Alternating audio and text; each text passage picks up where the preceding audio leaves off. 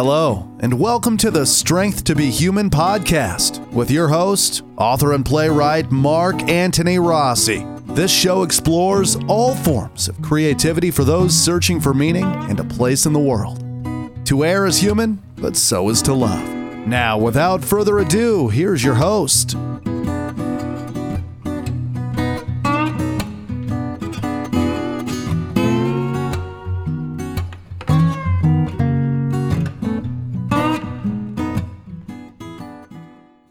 Hi, folks, and welcome back to Strength to Be Human. We're doing another wonderful interview segment, and we have, for the first time on this show, a children's author, which is great. I've been trying to do that for a while.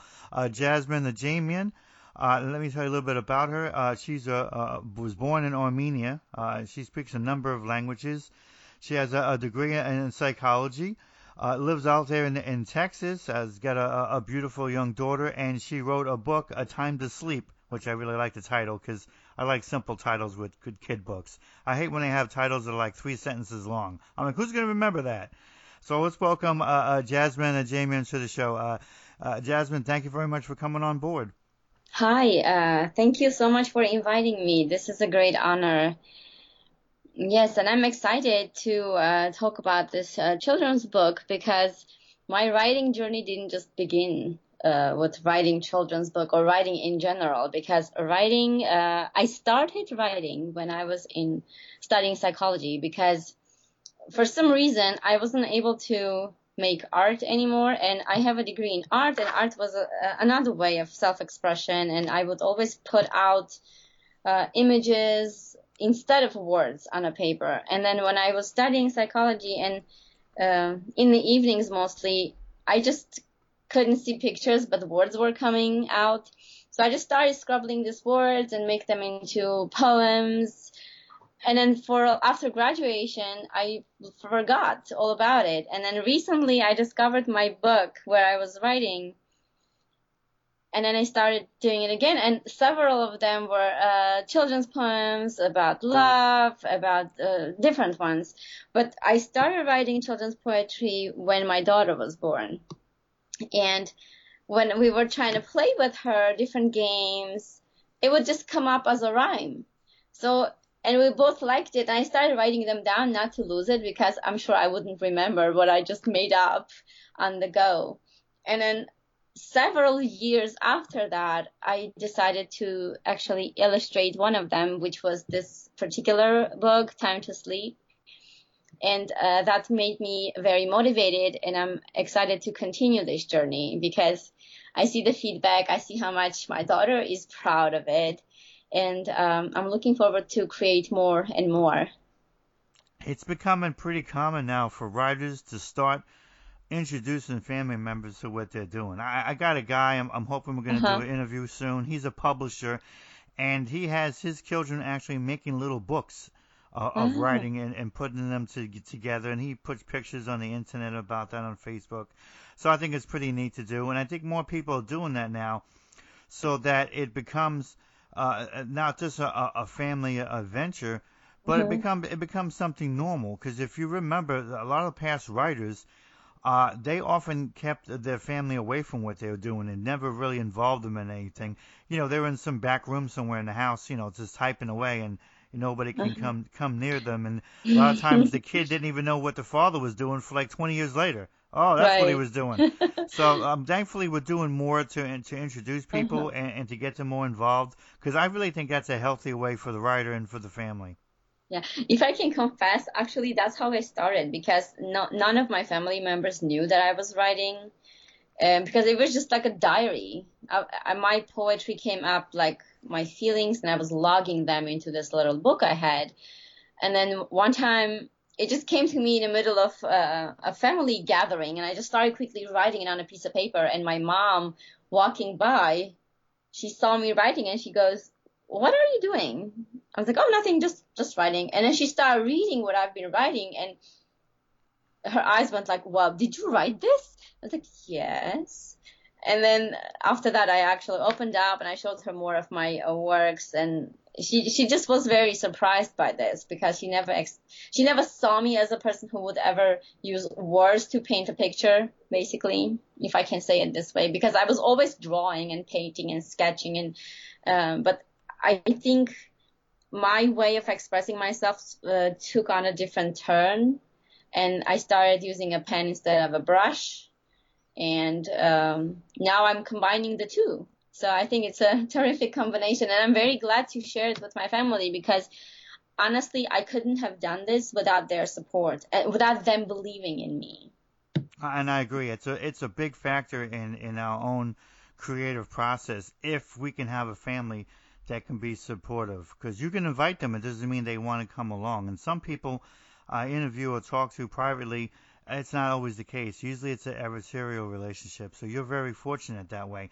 But it does answer one of the questions I had, because I'm like, well, okay, she's a writer, but how the heck is she illustrating this? Because a lot of times writers are not very good in art. I mean, I don't even think I could do a stick figure. That's how bad I am.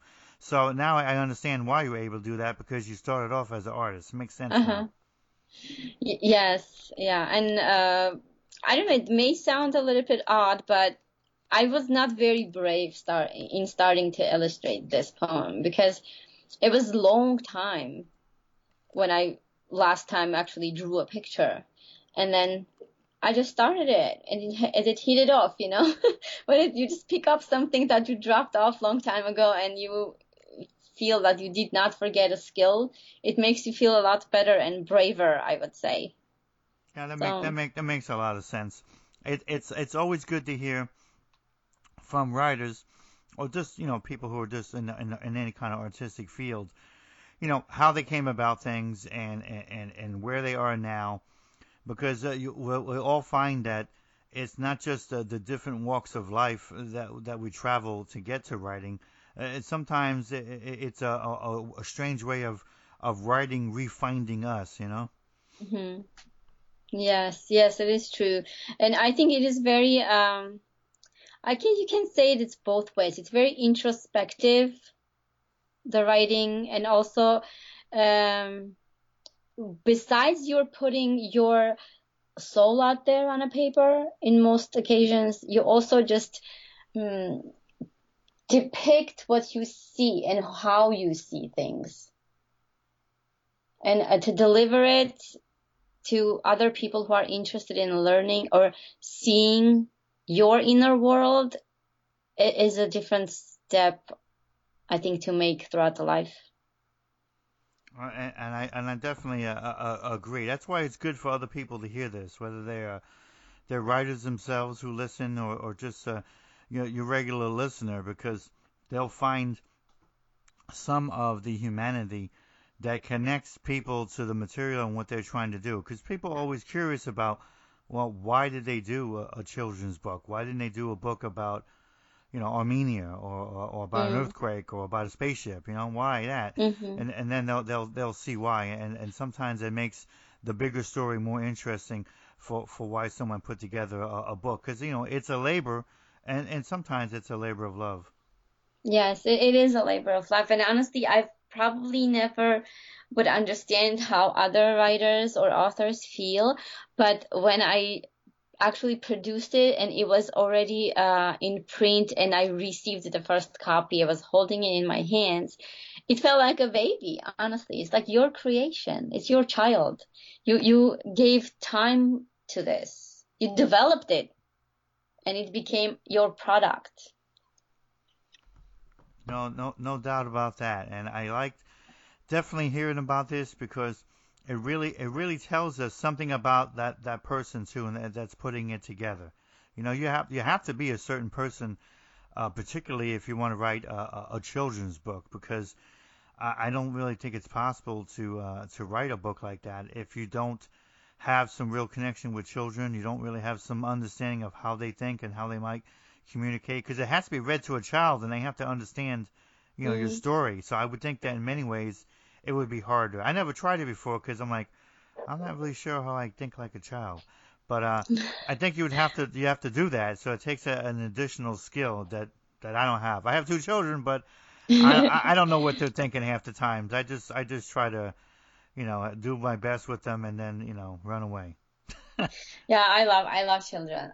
All my life, honestly. It just feels like everything I've done it led me to children and towards children, because all the jobs I had were connected with them. And I didn't plan it that way. Just, opportunities were open in those areas, and I took them and I loved them. So, yeah, I don't know. It's some connection. As you said, it's a connection. And I'm glad I have it. Well, I'm glad you do, too, because if they were counting on me, there would be no children's books. I would just be on the Facebook. Yeah, this is what they look like. They're taking all my money, and they're making my hair gray. Thank you. Bye. Yes.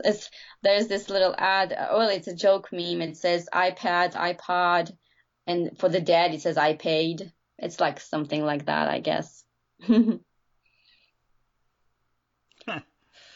I like that. It's true, though. It really is. So tell us, you don't have to give up everything and give away the whole story, but generally, what is Time to Sleep about? Is it about trying to get to sleep, or is it something else? Well, it's like a little lullaby poem, and if you would like, I would read it for you and the audience.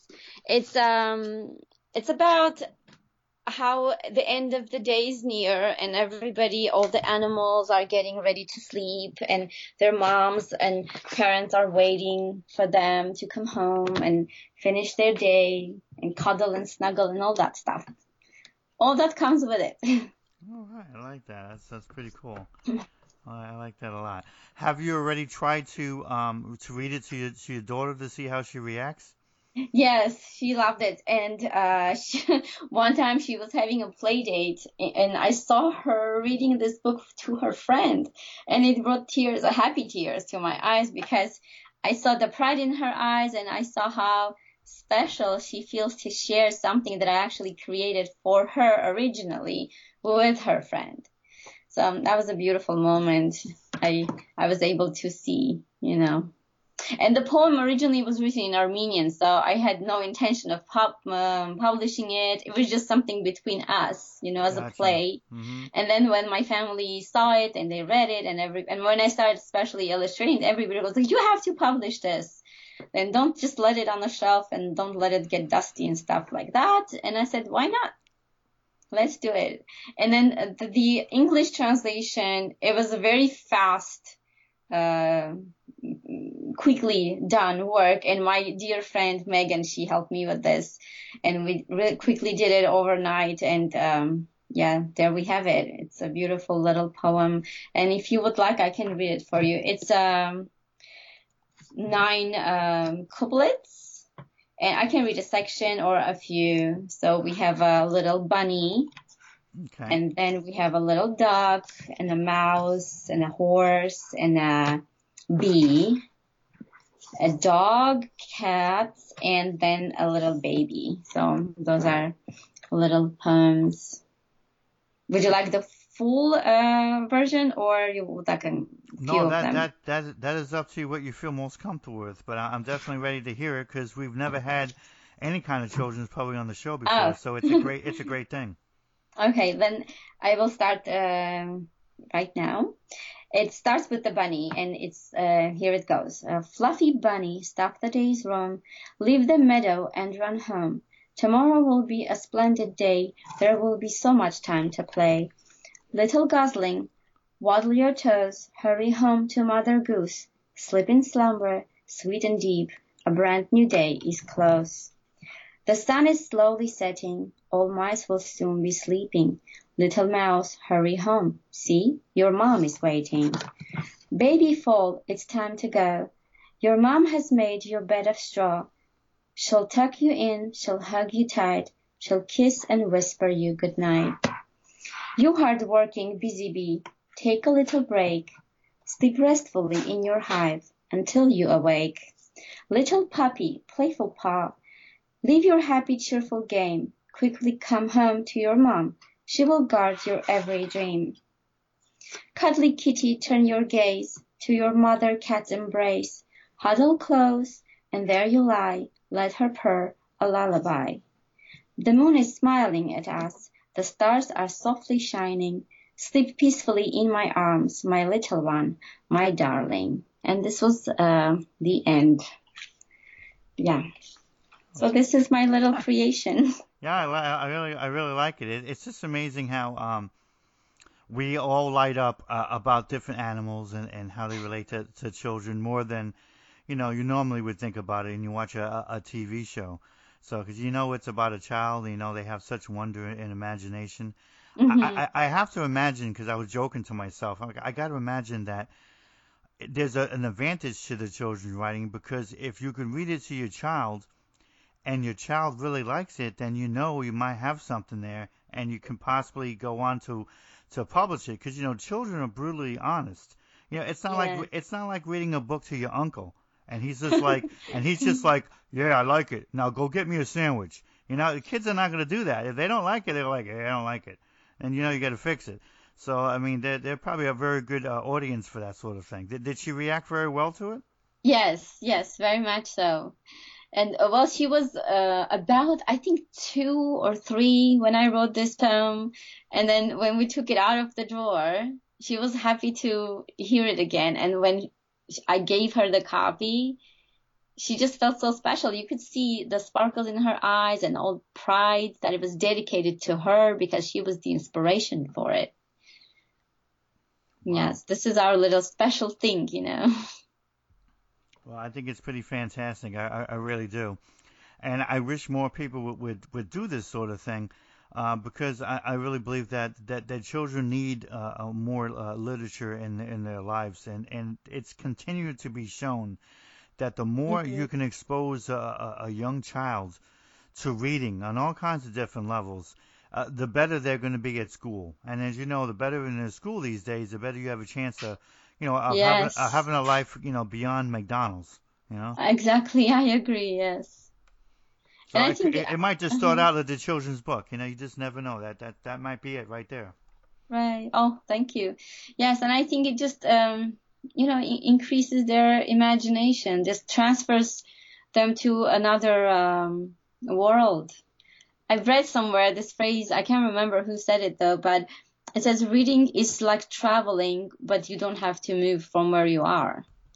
So, That it is because you're traveling through your heart and your soul and uh-huh. sometimes your mind and maybe there's even a spiritual dimension to children's writing because they have so many I feel perceptions that sometimes as an adult we lose.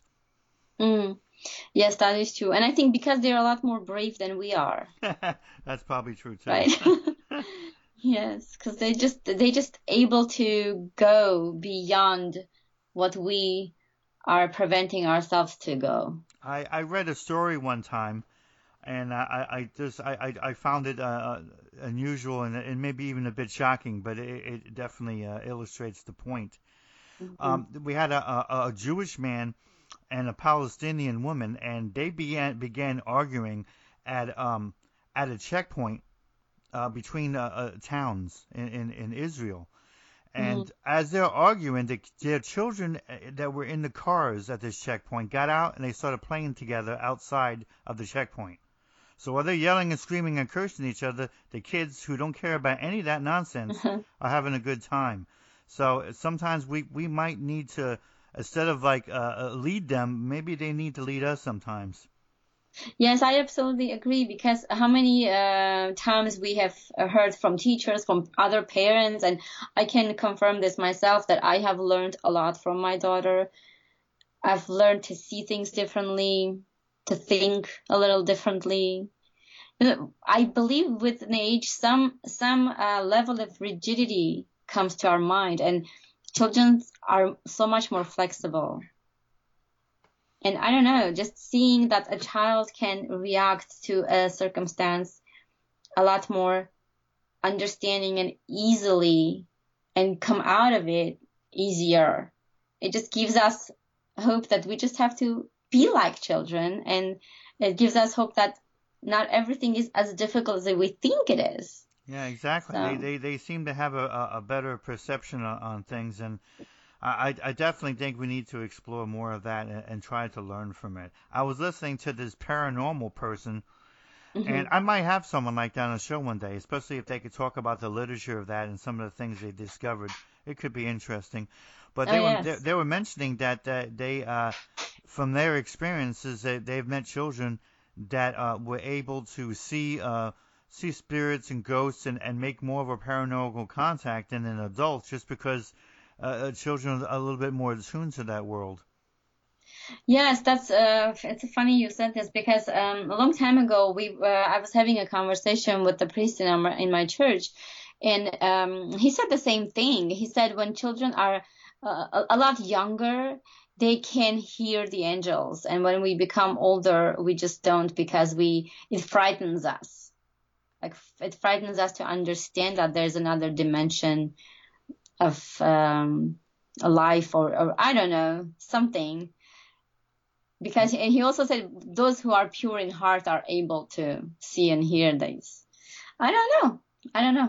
and maybe it's just people when they go up, they lose faith. I mean, in a lot of things. I mean, if you think about it, I mean, we tell the children certain things just because we want them to obtain certain values from them, but many times we're not exactly being honest. I mean, it sucks when you find out that there's not an Easter Bunny and that the Santa Claus is not really around, and all that stuff. So when those things go out the window, it's kind of hard for a child to certainly believe in God and angels and stuff like that, because all the other things in their life, it turns out, will be a lie.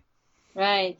Yeah, that's true. And honestly, we actually, before she would be at that age to realize that these things aren't real, we decided with my husband to tell her the truth. Actually, not tell her the truth, but raise her with the truth. And instead of just giving her this entire big story about Santa Claus, the man in red costume with the fur and, sleigh and reindeer, we just told her this true story of Saint Nicholas and how and why it is what it is today. And so now we call Santa, or people who walk around, and we take pictures with Saint Nicholas's helpers because they are delivering a mission. It's not always the case, unfortunately, but that's how she knows Santa Claus as Saint Nicholas, a great humanitarian who was making children's days bearable and better during especially during Christmas.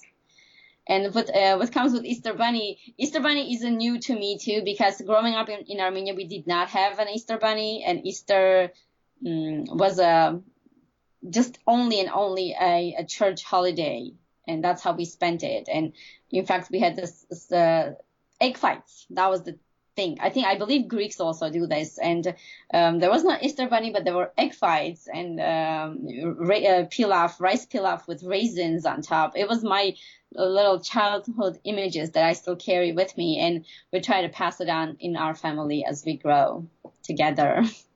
I like that.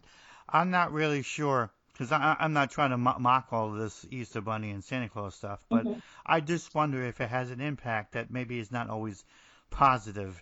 I'm not sure if I know the answer, but I wonder if we need to figure out some happy medium between, explaining the tale of Saint Nick and all of that versus just keep telling people that magical gifts are right. being put under the tree, and then he's leaving the roof with a bunch of reindeer and they all got funny names and one has a red nose, and I don't know.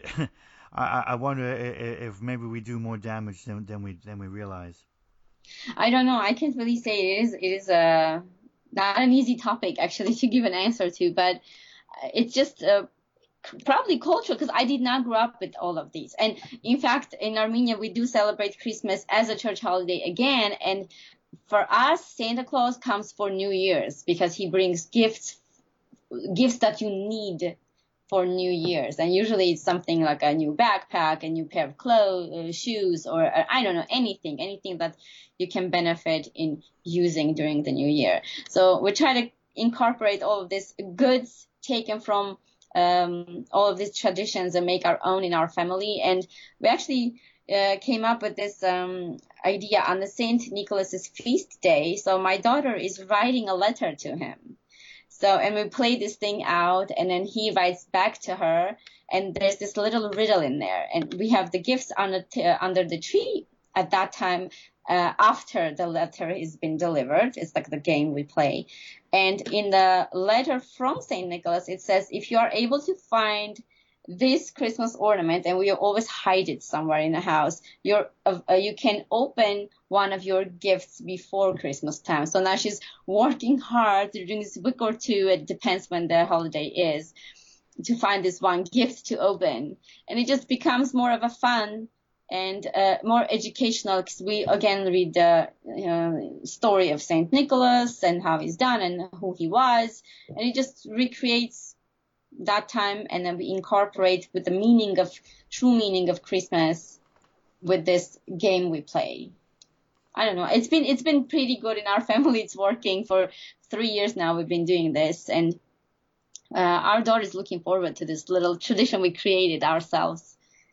Yeah, that's nice. It is nice to create something new that maybe can help them have a stronger understanding of maybe their culture, of the world, and possibly just into keeping some of that faith and the hope. I mean, that's really what I'm trying to get to. Is I wonder how we can do. I wonder how we could do something for children to keep some of that as they grow up, so they don't lose all of it. Yes, that's true. Yes, maybe we should become children to see what we really need, and then this way we can understand what they need. I need candy, even whether I'm a child or an adult. So it just might not work out for me. Well, I guess you got a lot of stocking stuffers. Yeah, give me candy now. Yes, and that's what used to be the gifts though back in the days, right? Little raisin or dry fruit or apple put in your stockings for the kids to come and find. All the exotic fruit. I remember that. Yeah, me too, and it's still part of what I do with the kids. But I had a strange Christmas last year because that was the first time that neither one of my children were eager to see Santa Claus. They just didn't want to go. Ah, interesting. They didn't express that they didn't believe him anymore. They just didn't want to go. They didn't want to take a picture. They just didn't want to do it. So that was the first time we just never went to do it. Usually we get one every year, and then we just stopped doing that because they just wasn't interested. I guess it's a part of growing up. Yeah, they're getting older, but still, I mean. Now you have to start creating your own tradition, I guess. Yeah, I got to still tell him he doesn't exist, so I'm not looking forward to that. Well, good luck then. I don't know, it's a hard thing to break it out for them, to them. I think I could do the birds and bees a lot easier than tell them there's no Santa Claus, so. I think, that's probably the reason why we decided to just start with a story and explanation how the tradition of Santa Claus came upon us during this holiday season. Oh boy. But I'm definitely glad to talk about some of these topics. We don't often get to do that on the show, and so it really relates to the book writing and into literature, and that's what I like about the show, because it can go on to some other things that we normally don't get a chance to talk about. You were mentioning in the your biography that you had some other forms of writing. So are you doing other things besides the children's book? Yes. As I said before, I started with adult poetry, but it was more like a form of self-expression. But after that, when I started writing the children's poetry, my husband encouraged me to look into more, different genres, and I started writing a novel. So it's almost finished, and it is an adult novel, and I'm looking forward to publishing that too. I hope soon. What kind of a novel is it? Well, it is I don't want to label it with certain how do I say this? I don't want to give it a label if it's psychological. It's not a thriller for sure. It's more of a psychological romance drama. But I would rather the reader to label it as what it is. But it's just an experience of two people trying to step forward from what's holding them back. And I don't know, I hope I will deliver what I want to say. Well, in this book. I like that a lot. But just keep this in mind, because I had somebody else with a similar situation where they had a book that's sort of like a combination of different genres. One of the first things, besides answering what kind of marketing plan you would have for the book, because that's a part of things now. You have to be a big Right. big part of that. Is they're going to want to know what category it's going to be in because they expect you to have an answer for that, even if you don't think it fits into anything. Because I know hers was like part romance and part thriller, part mystery, part speculative fiction. Uh, Yeah, so which is give that some thought because yeah. you really can't tell it to a publisher. Well, I'm not really sure what genre it is, so I'm gonna give it to you and you could figure it out because they don't want to hear that. They expect you to already have the answer because for them that's how they're gonna market and Yeah, put it that makes someplace. sense. So Well, I guess I try to can come up say, with something, you know. uh-huh. I guess I would say it's more of a romance then. Because I mean, which romance does not involve drama and which drama does not involve psychology? You know what I mean? Yeah, So, you just have to come up with something beyond the romance because otherwise they'll just think it's a classic romance. You know what I yeah. mean? So yeah, maybe you Maybe know, we should come up with a brand yeah, new genre. yeah, you might have to, and that's not a bad idea to come up with your own and tell them because Uh-huh. any answer is better than no answer when it comes to stuff like that. Because remember, you're asking them to invest their time and money in with you, so they expect you to have some kind of answer. That's true. Yes. Thank you. Thank you for that valuable advice. No, I always ask because a lot of times writers they're like I don't want to get pigeonholed, and I remind them I said listen, I agree with you I'm a writer okay, but you have to learn to think a little bit beyond where you're at and think about how the publisher is. The publisher is wants to figure out well where do I put this book that maybe has a chance to actually sell and get my money back and more.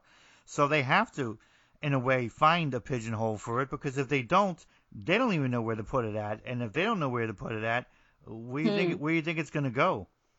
That's true. Yes. In the dollar store. That's probably where it's going. No, we don't want that. Yeah, exactly. So so Hmm. just think of that. Even if you got to come up with your own category, that's fine. You know what I mean? Yes. Modern romance. You know, skeptical romance. You know, thriller romance. You know, I like psychological romance. That sounds cool. You know. It does. It does. It Yeah. actually does. Yeah, because Yeah, I it think I'll doesn't include sound some of that. it doesn't sound too romantic. Like you know, that's all they're talking about is flowers and candy and going to Paris. You know, that Uh-huh. means there's more life going on too. But yeah, if you just, I think you have to combine a couple of genres just so make it more accurate. But also it gives them an idea of how they want to market it and where they might be able to put it at. Because if you think about it, and Hmm. I haven't read your book yet, but it's obvious to me that a book like that can't go next to a book that has a guy with no shirt on and he's kissing like 16 women and they're all flying to Paris. I mean, it doesn't make Hmm. any sense. It's Yes, not in the same I category. agree. Yeah. So you want it to be in some other place that it could stand on its own, but you're not running away from what it is. You're just trying to tell the reader, yeah, there's some romance in there, there's some psychological mystery, maybe there's some drama, you know, there's some dysfunction, whatever, but there are all things in there that make this book is it's not one way of looking at it or another. This way, at least they kind of know what to expect. Maybe it even makes them more interested. Right. Yes, I agree. I absolutely agree. And thank you. Oh, not a problem. I always give a little bit of advice here and there whenever I can from things I pick up and you know and all that. But there's so many different ways now Hmm. that people have to come up with different ideas. You know, I mean they're actually branching off in science fiction to where you have like different groups of science fiction. You have the science fiction now that's more space science fiction, and then you have Hmm. other science Hmm. fiction that's about a culture or a planet, and maybe that science fiction is exploring matters of prejudice or race or something like that, even though it's science fiction, Hmm. which isn't the same thing as a whole book about two people fighting in the spaceship and shooting laser beams and blah blah blah. So if those types of things and fantasy's doing the same thing right now too, you know what I mean? And Yes. horror has been doing it for a while. I mean, there's a gigantic difference between the ghost spiritual horror novel and the psychological horror novel to Yes, where the I've monsters are I've in your been mind. reading Yeah, recently. yeah, the monsters are in your mind. They're not in the basement. That sort of thing. So Right. why shouldn't it be that we have like psychological books and romance books and these sort of adult fare where Hmm. now they also branch off into different categories and groups because that's what's happening as people are becoming more creative and they're blending different ideas together. Yes, I think that's a good idea because, well, life happens, you know. Everything, like there's romance in life, there's drama there, and it's all deals with psychology at the same time. And some, unfortunately, there are some aspects of horror. It depends how you look at it, you know. And it's a perspective of people, the way they see, the way they react, and the way they reproduce it. Yeah, it just depends also on how someone wants to take something. So I think sometimes writers, they get probably bored with the categories and then they try to branch off themselves. And I'm sure the publishing company is probably like, oh no, not again. But if you can create something different that's going to attract people's attention, and they also might get bored with some of these categories, well, then why not?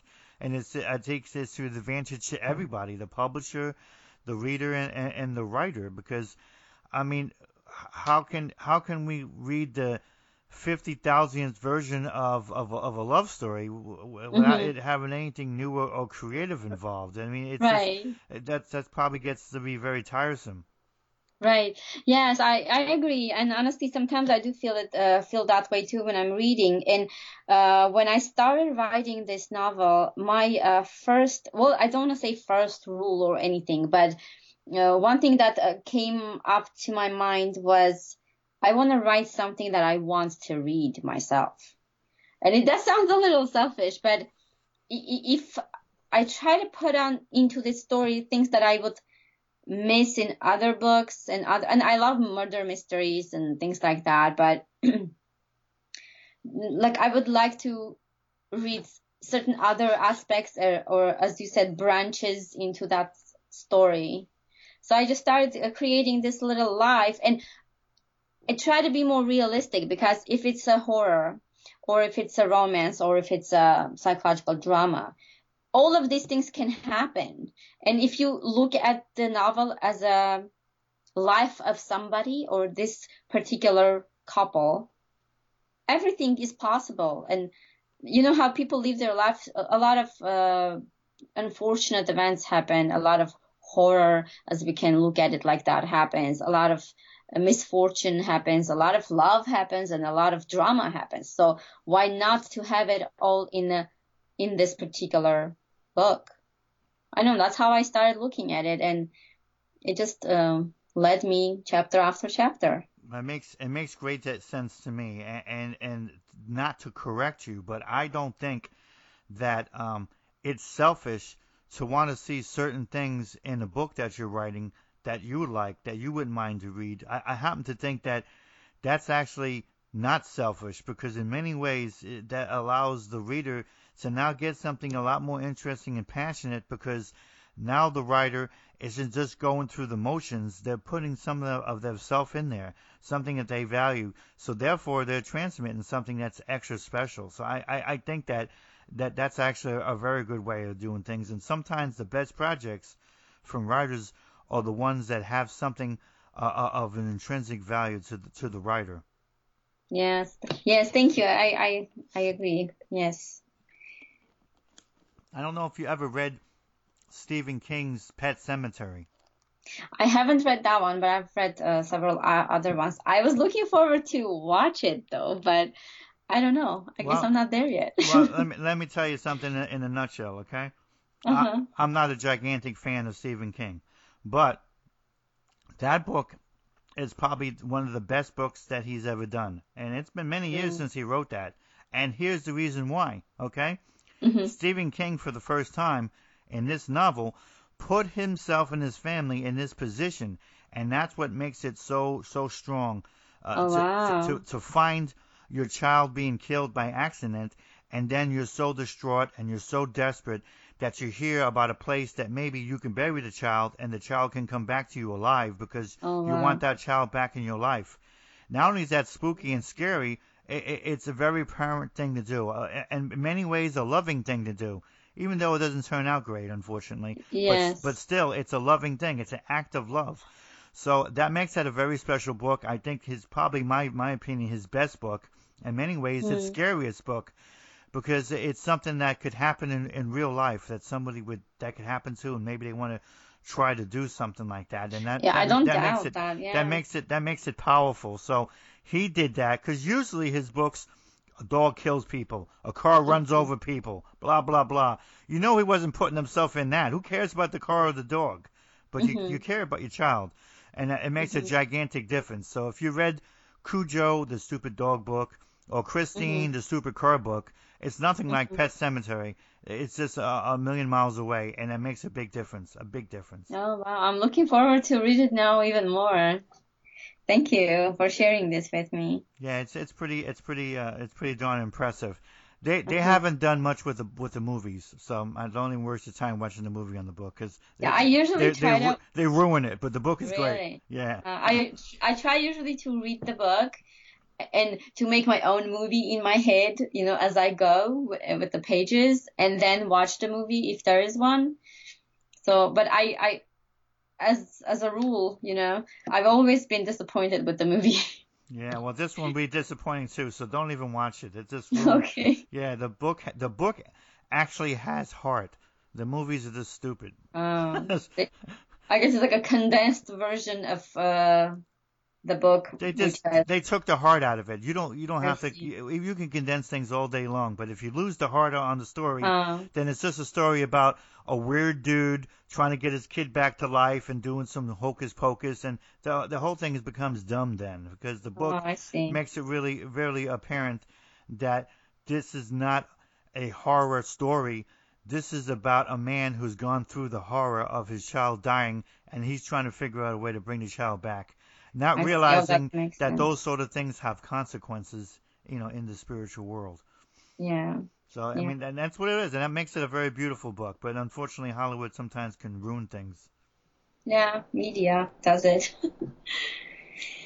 Well, thank you. Thank you so much for sharing this with me. Oh, not a problem. It's sometimes the best books are done by people who put something of themselves inside of it. It's not just Hmm. a story about this or about that. Because sometimes you could tell a difference. And Hmm. I know in the case of Stephen King, if you read Pet Cemetery and then you read any of his other books, you'll notice a gigantic difference. You'll feel it. You can Oh. literally feel it. This is just a guy talking about some stupid dog, whatever, versus Uh-huh. something that happens to a person's family and Right. how they react to it. So that's a big difference. And I think readers sometimes they want more of that. Um, I think so too. Even if it's supposed to be an escape vehicle. Oh, I just want to do this because I'm trying to get away from my life a little bit. Sure, Hmm. that's all great, but sometimes getting away from your life doesn't mean that you need to be on planet Pluto with purple people and everybody's shooting laser beams at each other. You can Yeah. you can go to any American city and see that for free. You don't need a Right. book. So it's sometimes better for people to have something that at least seems real because that has a deeper connection, and I mean in a way it kind of gives them a soothing feeling too. Yeah, I think so too. Yes. I think introspection, it's like a catharsis through reading. I Yeah, believe yeah, that. because sometimes it's a catharsis to writing for some of the people that put something in there, but Hmm. it could be the same way from reading it, if it's done right. So when do you I don't mean to put a deadline. It's just a general question, but when do you generally think you'll be done with the novel? Honestly, I do need the deadline because it makes me work faster. But I truly hope by the end of this year. Truly hope. If not, probably upcoming spring. Gotcha. Well, that's not too far away. Okay, good. Hopefully we can have another show next year. Maybe we could talk about that and I would love all your to. trials and tribulations through all of that, because that's a big undertaking whenever you want to put a novel out there and all the stuff here. But those are the two things that I would keep you in to remind you, like I remind everybody else who Uh-huh. has a book out there, especially if it's a novel, is the two things you have to be prepared for. Is they want you to have a marketing plan. So it's really Right. important. It's really important that whatever you're doing out there to start getting a site built with your name on it, talking a little bit about your book, even if it's not ready yet, just give a little sample of it. People start gathering people's names, contacts, friends lists, emails, whatever you can, Uh-huh. and so that's something you can launch from, as well. And Mm-hmm. because they're going to ask, you would not believe the stuff they ask. Do you have a website? Do you have a social media presence? You should be Mm-hmm. on at least 3 of them. At least Facebook, LinkedIn, and Twitter at least. Sometimes people do Instagram if they got a lot of different art or photos.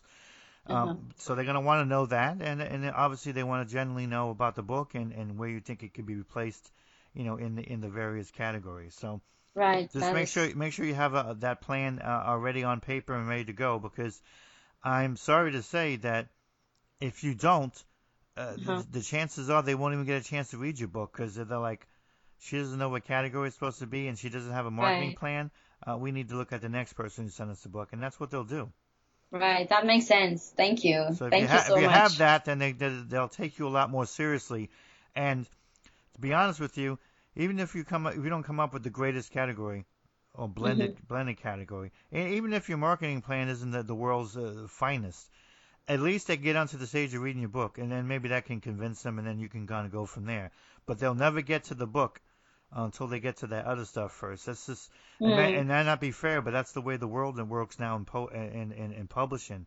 They Mm-hmm. simply they're not going to read the book and say, oh, okay, what's our plan? It just doesn't work that way. They got too many things coming in, so they want to see who's business ready more than anything else. And if you think about it, Mm-hmm. those 2 questions: where does this book place in people's lives, and what is her marketing plan? They're business questions. They're not artistic questions at all. That's true. But they're a Yes. business. They're show business. They're not show writing. They're not. Right. So you have to keep that in mind. Those business questions are what they need to have answered for them to hand it over to somebody else to check out. Mm-hmm. Yeah, absolutely. Yes, thank you very much for this valuable advice. I will definitely take it. Not a problem. It'll do you good down the line there. And I noticed that you had a site. Was it Helping Hands? A handful of A happiness. handful of happiness. That's it. And Uh-huh. handful of happiness. I checked it out. I'm not always good with names. Sorry about that. But I It's did all right. check it out. So I noticed that it had like recipes, and it had some stuff to do with the home. And then of course it mentioned your book in the back there as well. So Uh-huh. if you want to talk a little bit about that, because obviously that's another useful thing that you possibly could use down the line as a marketing strategy for yourself, in your other book, because you got the one on there. Who says you can't have another?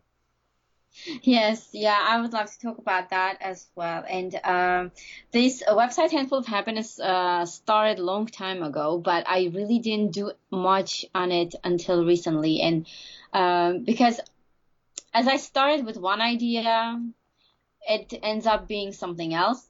That's the reason why I had such a big break in developing it.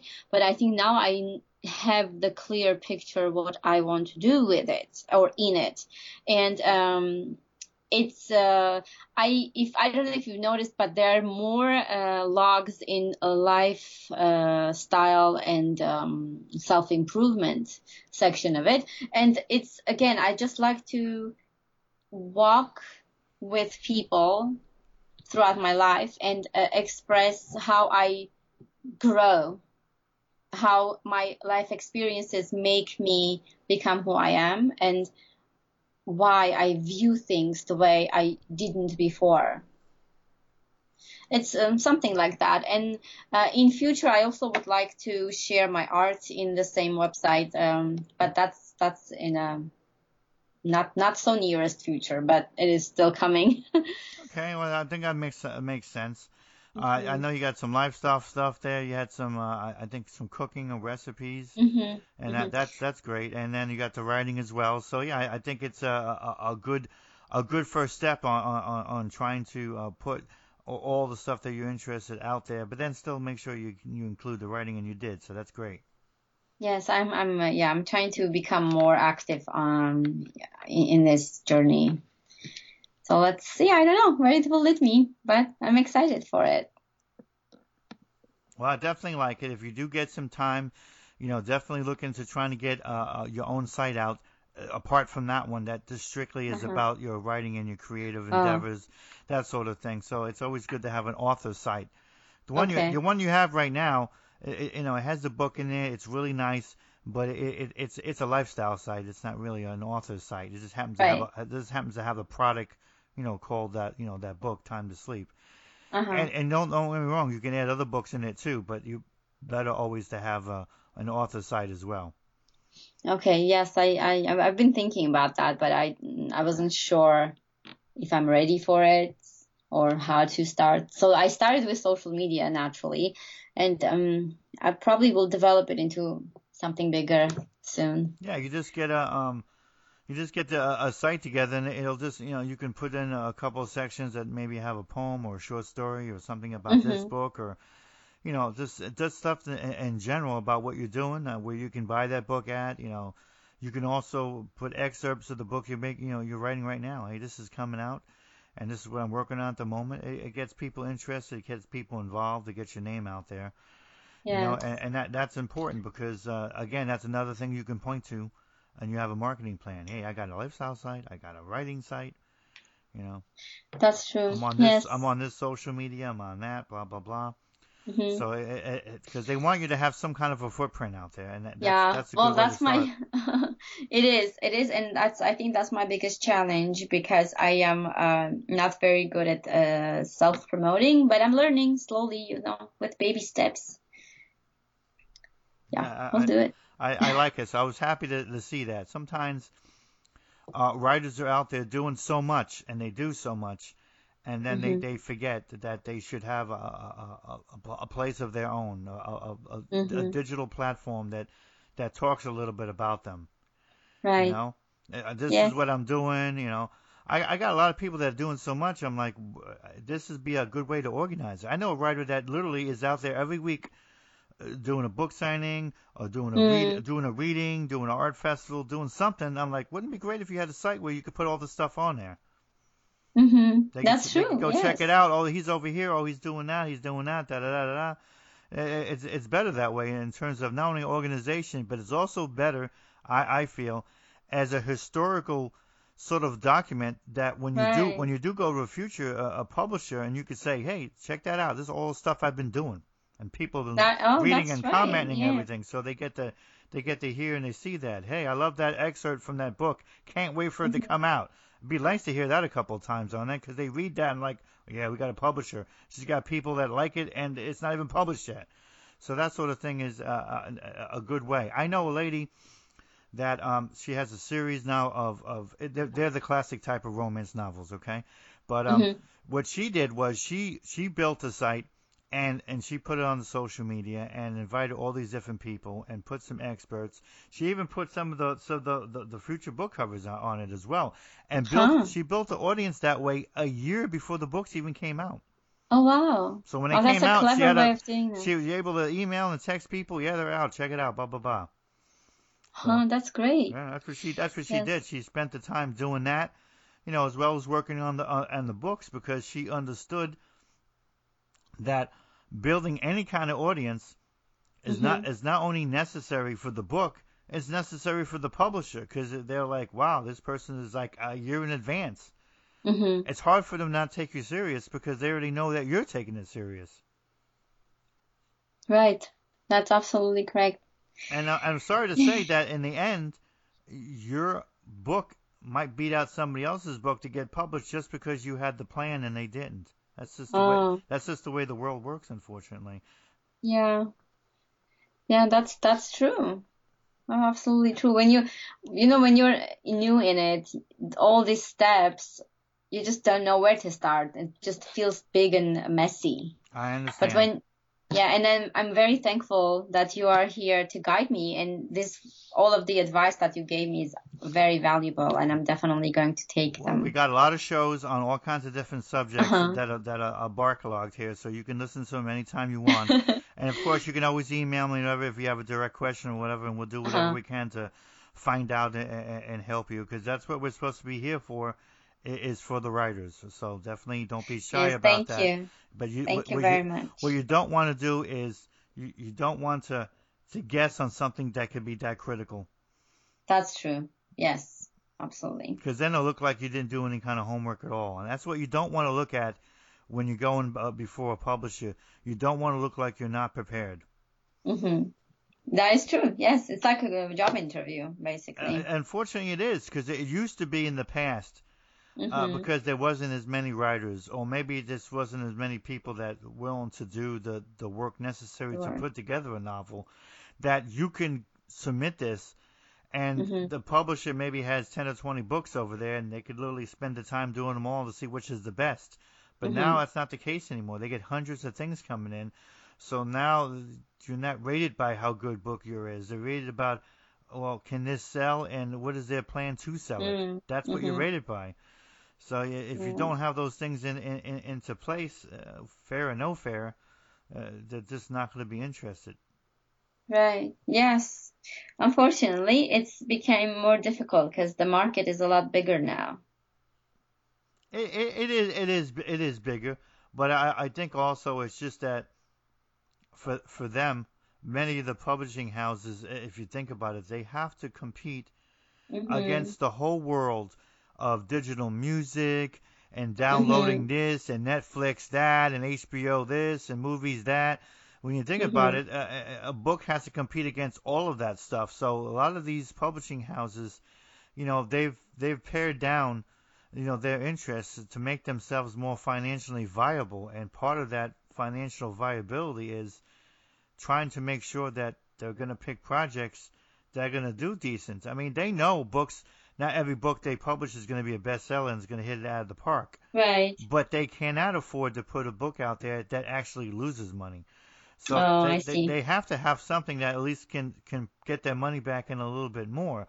So they're going to look at things in some kind of a business aspect. In fact, they have a strange question now that they ask beyond just, what category should it be in and what's your marketing plan.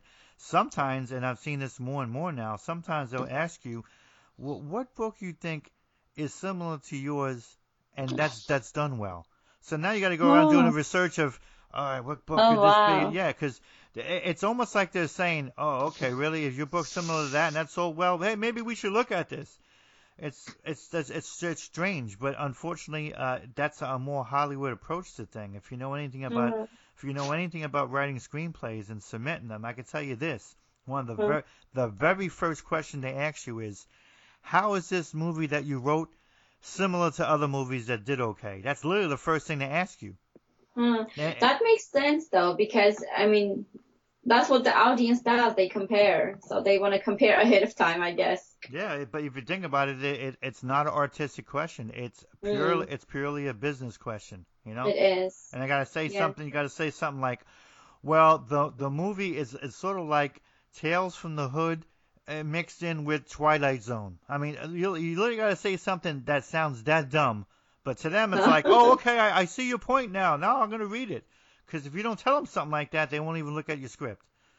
So it's becoming more apparent now in books too. They want you to try to see, because you would think that would be counterproductive. Let me get this straight here. I want to tell them that my book's similar to this book that sold well. Well, why the hell would they want the book then? Because it's too close to the other one. But no, they actually want it to be close to something. That's right. Because they already have the audience for it. Yeah, they think there's an audience for it then, and they think maybe that your chances will be increased.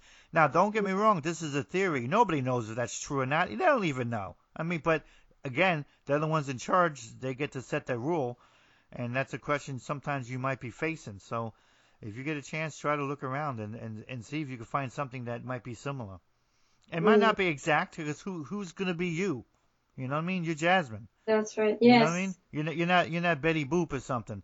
But nevertheless, you Google some stuff and try to find some things that might be in the general neighborhood, because you have to have an answer for that as well. Yeah, I will. Thank you. No problem. Do you have any final words or anything else you wanted to add to the show as we're about to leave?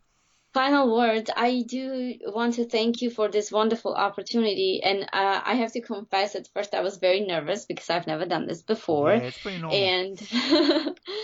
And I'm looking forward to listening to many of your podcasts with different people. And it's definitely a wonderful thing for new writers and authors who are new in the field. It's a great support and very educational. And I hope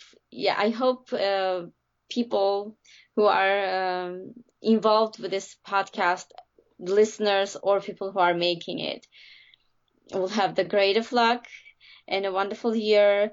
And I definitely will come back as a listener, and hopefully one time as a guest again. Yeah, that'd be great, and you're definitely welcome to do so. And I didn't even hear any nervousness. I told people all the time, it'll go away, because the show is not about trying to get people in trouble. We're not trying to ask you hard questions. It's about supporting the writer, And then when they just talk about their lives, like between two friends, it makes the show. It makes it real. It makes it authentic. I had a lady one time, and she's telling me, "Oh, I don't know if I could do this," and blah blah blah. We get into the show, and I'm like, "Okay, we have to end it right now, because when I started the show, I didn't have to shave. That's how long we were on." So she was like perfectly fine, because again, all that stuff, it just drifts away, and you get to talk about the things that you're supposed to be talking about, and because it's interesting, and that's why people, they get trapped in fear for no good reason. Fear is so silly. Yes, it is silly. And it is something that destroys more than actually helps. But and I like how our conversation led to different aspects, and it's very educational. And I'm glad that I didn't come only here to share, but I also learned a lot from you. Oh, thank you.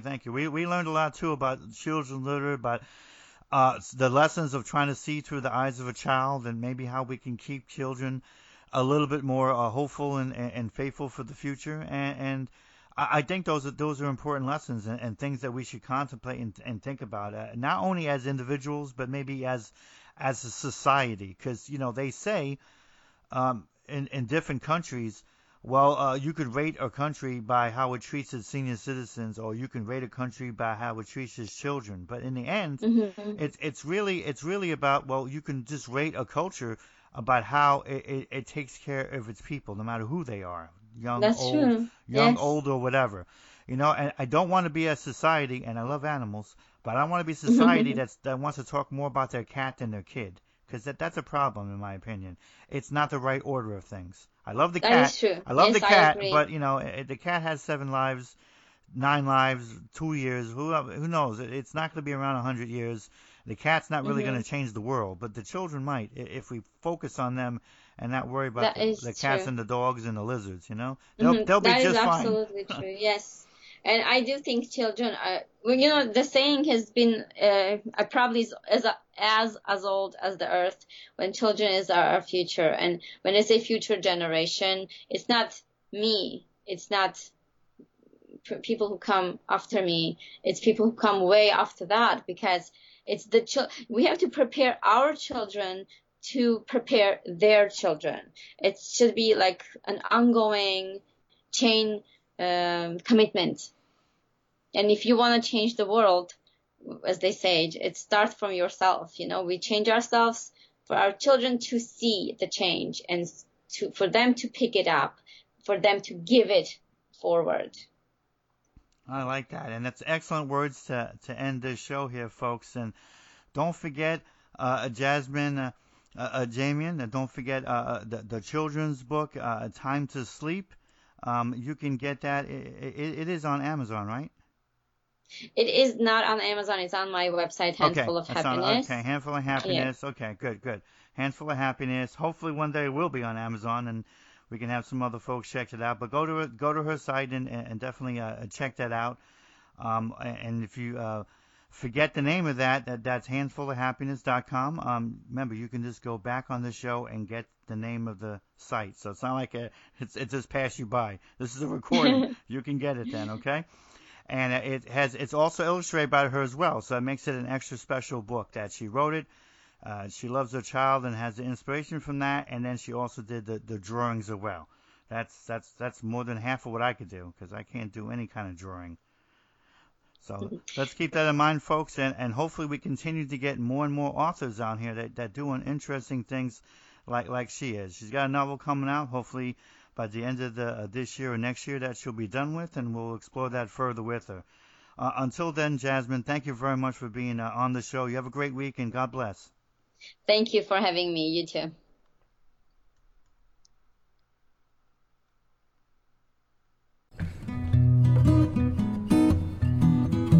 Thank you for listening. Follow the show and support our efforts by purchasing an ebook at Soma Publishing, www.somapublishing.com.